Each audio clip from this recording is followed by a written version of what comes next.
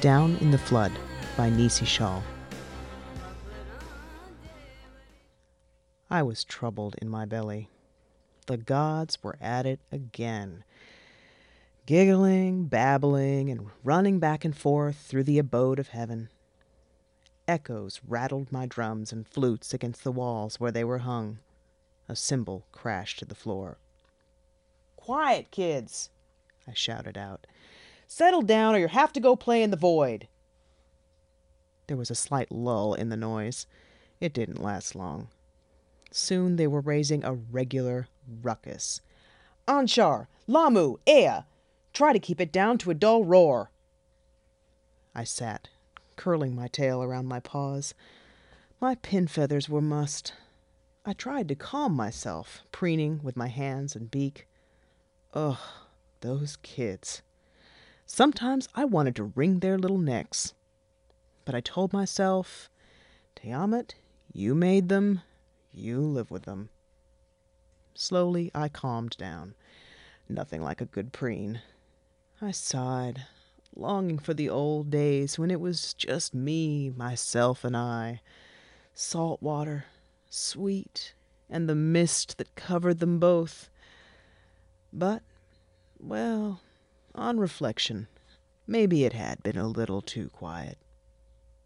Like now. Too quiet. Too long. What were they up to? I uncoiled my tail, making as little noise as possible. Scales on marble are difficult to manage, though.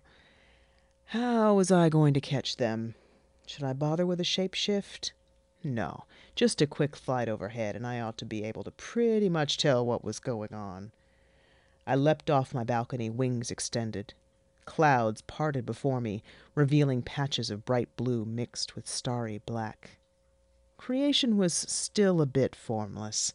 I'd have to get around to taking care of that. Soon. I swooped through the sky a couple of times, then circled back over the abode. The gods were in one of the courtyards, just as I'd suspected. They were very busy, lining things up in rows. I glided closer.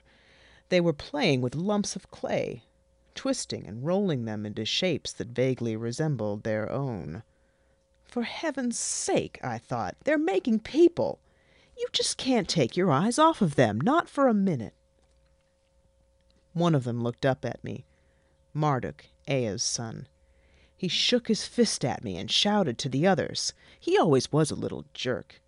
Jealous of Kingu. Wanted to get in bed with me. Hey, when I want to lie with one of my offspring, I decide who it's going to be. I should have landed and taken care of things then and there, but I don't like to discipline them when I'm angry. That can get awful messy. So I headed back to my apartments, my belly boiling. It was a rough landing. My tail gouged up the alabaster roof pretty bad. I mean, I was really upset. Otherwise, I would have paid more attention to what Marduk had been trying to hide behind his back. I decided what I needed was a bath. A nice, cool bath. The tub was beautiful. I'd made it myself from half a gigantic pearl. I lowered myself into the water, and steam rose up in little wisps. I splashed handfuls over my wings, tried to do some more preening, but it was no good. Instead, I brooded. The steam bent and formed itself into the shapes of my thoughts. Dogs, scorpions, poisonous lizards, tax collectors. Imaginary creatures. None of these evil crawling things existed. Yet. But then in came Marduk, really impressed with himself, just burst into the bathroom. I mean, I could have been doing anything in there. He was all glittering with metal ornaments.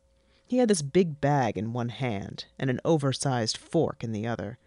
His beard was oiled and scented. A couple of smelly drops fell on the floor. "Pass me that towel, would you, Marduk?" I said, trying to keep cool, but deep inside my guts were just churning. "Wretched monster," he said, "I will slay thee and end thy foul reign forever." Not only had the gods created humanity, they'd been whipping up some really awful prose. "Look, baby," I started to say. He rested his sack on the bathroom floor and began fiddling with the strings that held it shut. That's when I noticed he was wearing Kingu's tablets of destiny, the ones I gave him for his birthday.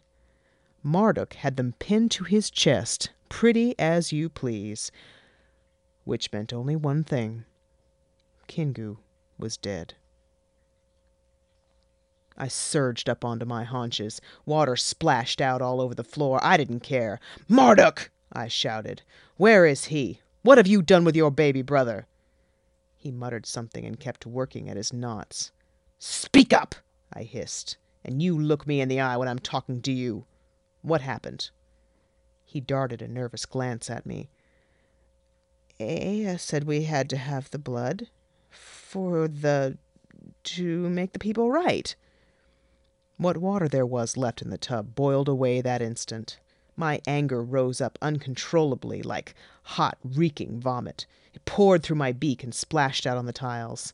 Tiny yapping dogs, scorpions, monsters formed, coagulated, then fled as others, even more vile, appeared out of my roiling gut. Tax collectors, leprosy, legislators, feminine hygiene products. Marduk finally got his bag open. A little wind blew out and sailed around the room. Some of the more loose, abstract things I'd spewed up got splattered onto the walls as the wind whooshed past and out the open door. How was I ever going to get it all cleaned up? "Marduk." His face crumpled. He dropped his big fork and his deflated balloon. "I'm sorry, Mamu," he said through his tears. "It was only supposed to be a game, but then Kingu said you always loved him best." "Well, I did," I said. Then I added pragmatically, "But I love you an awful lot. It'll just have to be enough." "You're not going to destroy me?" "No, this is a big enough mess as it is." An off-white scrap of upchuck skittered by, quick and putrid. Self-involvement. "And we've got people, too. You'll have to help straighten things up. That'll be your punishment." "What can we do?" "Well," I said, "I think it's up to you to invent civilization." "Really? Can I?"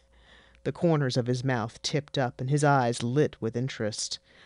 I was a long way from forgiving him the death of his brother. Kingu was a sweet god. But Marduk would do a good job of getting things underway. "Thanks, Mamu." He picked up his toys and left. "Don't forget you've got the tablets of destiny," I yelled after him. "Use them!" As for myself, I really had my work cut out for me getting all that horrible mess back inside where it belonged. I left the bathroom, toweling myself dry. Monsters ran hither and thither throughout the abode of heaven.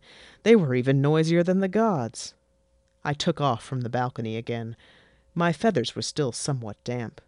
They would fluff out nicely if I flew with my pinions evenly spread for a while.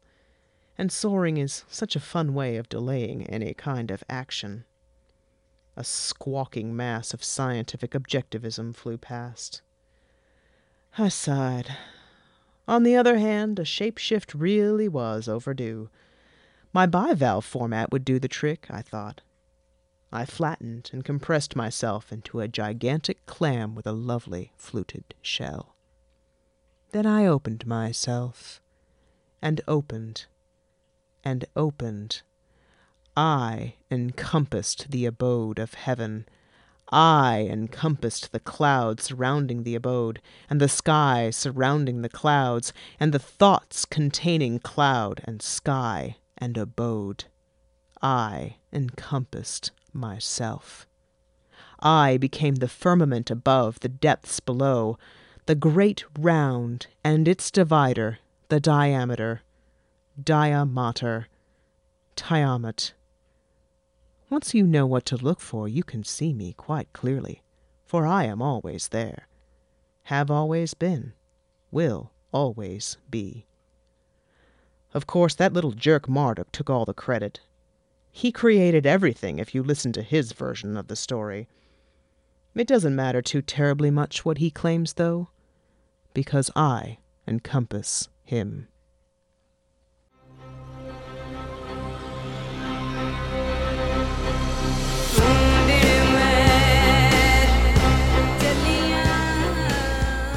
This has been a PodCastle miniature. Down in the Flood was written by Nisi Shaw, a Seattle-based science fiction and fantasy author who helps run the writing workshop Clarion West. She is the author of the short story collection Filter House and of the non-fiction book Writing the Other, which contains guidelines for writers who want to write about characters and cultures that differ from them. Both are available from Aqueduct Press. Down in the Flood has been published twice, first in The Daughters of Nyx, and then in an international pagan magazine, Pangaea. It's read for us by Elizabeth Green Musselman, who hosts a monthly podcast on the history of science, medicine, and technology called The Missing Link, which you can find at missinglink.podcast.com.